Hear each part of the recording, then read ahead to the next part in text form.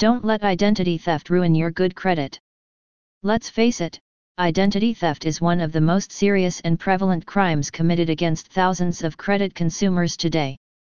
In fact, a lot of individuals are searching for ways by which they can safeguard, not just their personal details, but also their financial and credit information.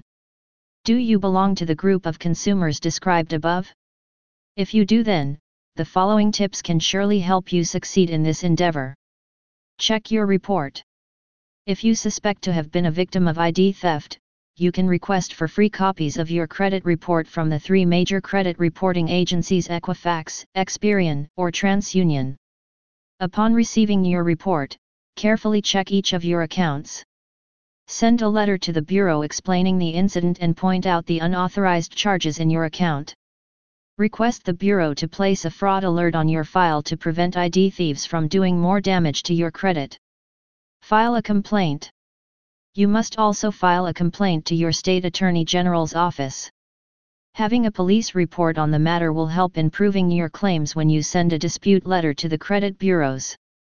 Contact the creditor involved. Don't forget to alert the creditor involved about the matter. Tell them that someone else has been using your account without your consent and request the account to be locked. Rebuild your credit.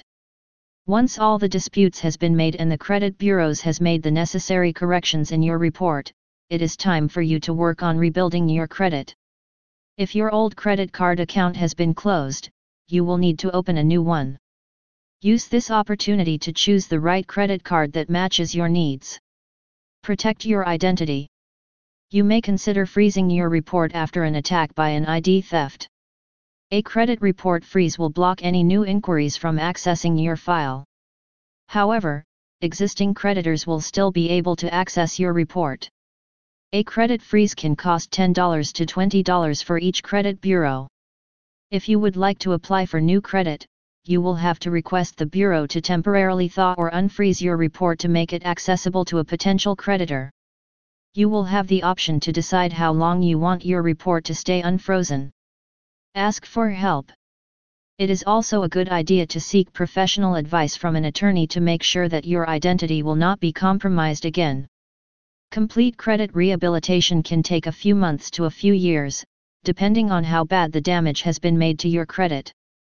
The important thing is for you to take the right steps forward as you improve your credit one step at a time. Maintain good credit. As you heal the damage left by identity theft, you must also strive to keep your credit in good standing by paying your bills on time and avoiding new debts which could make repayment difficult.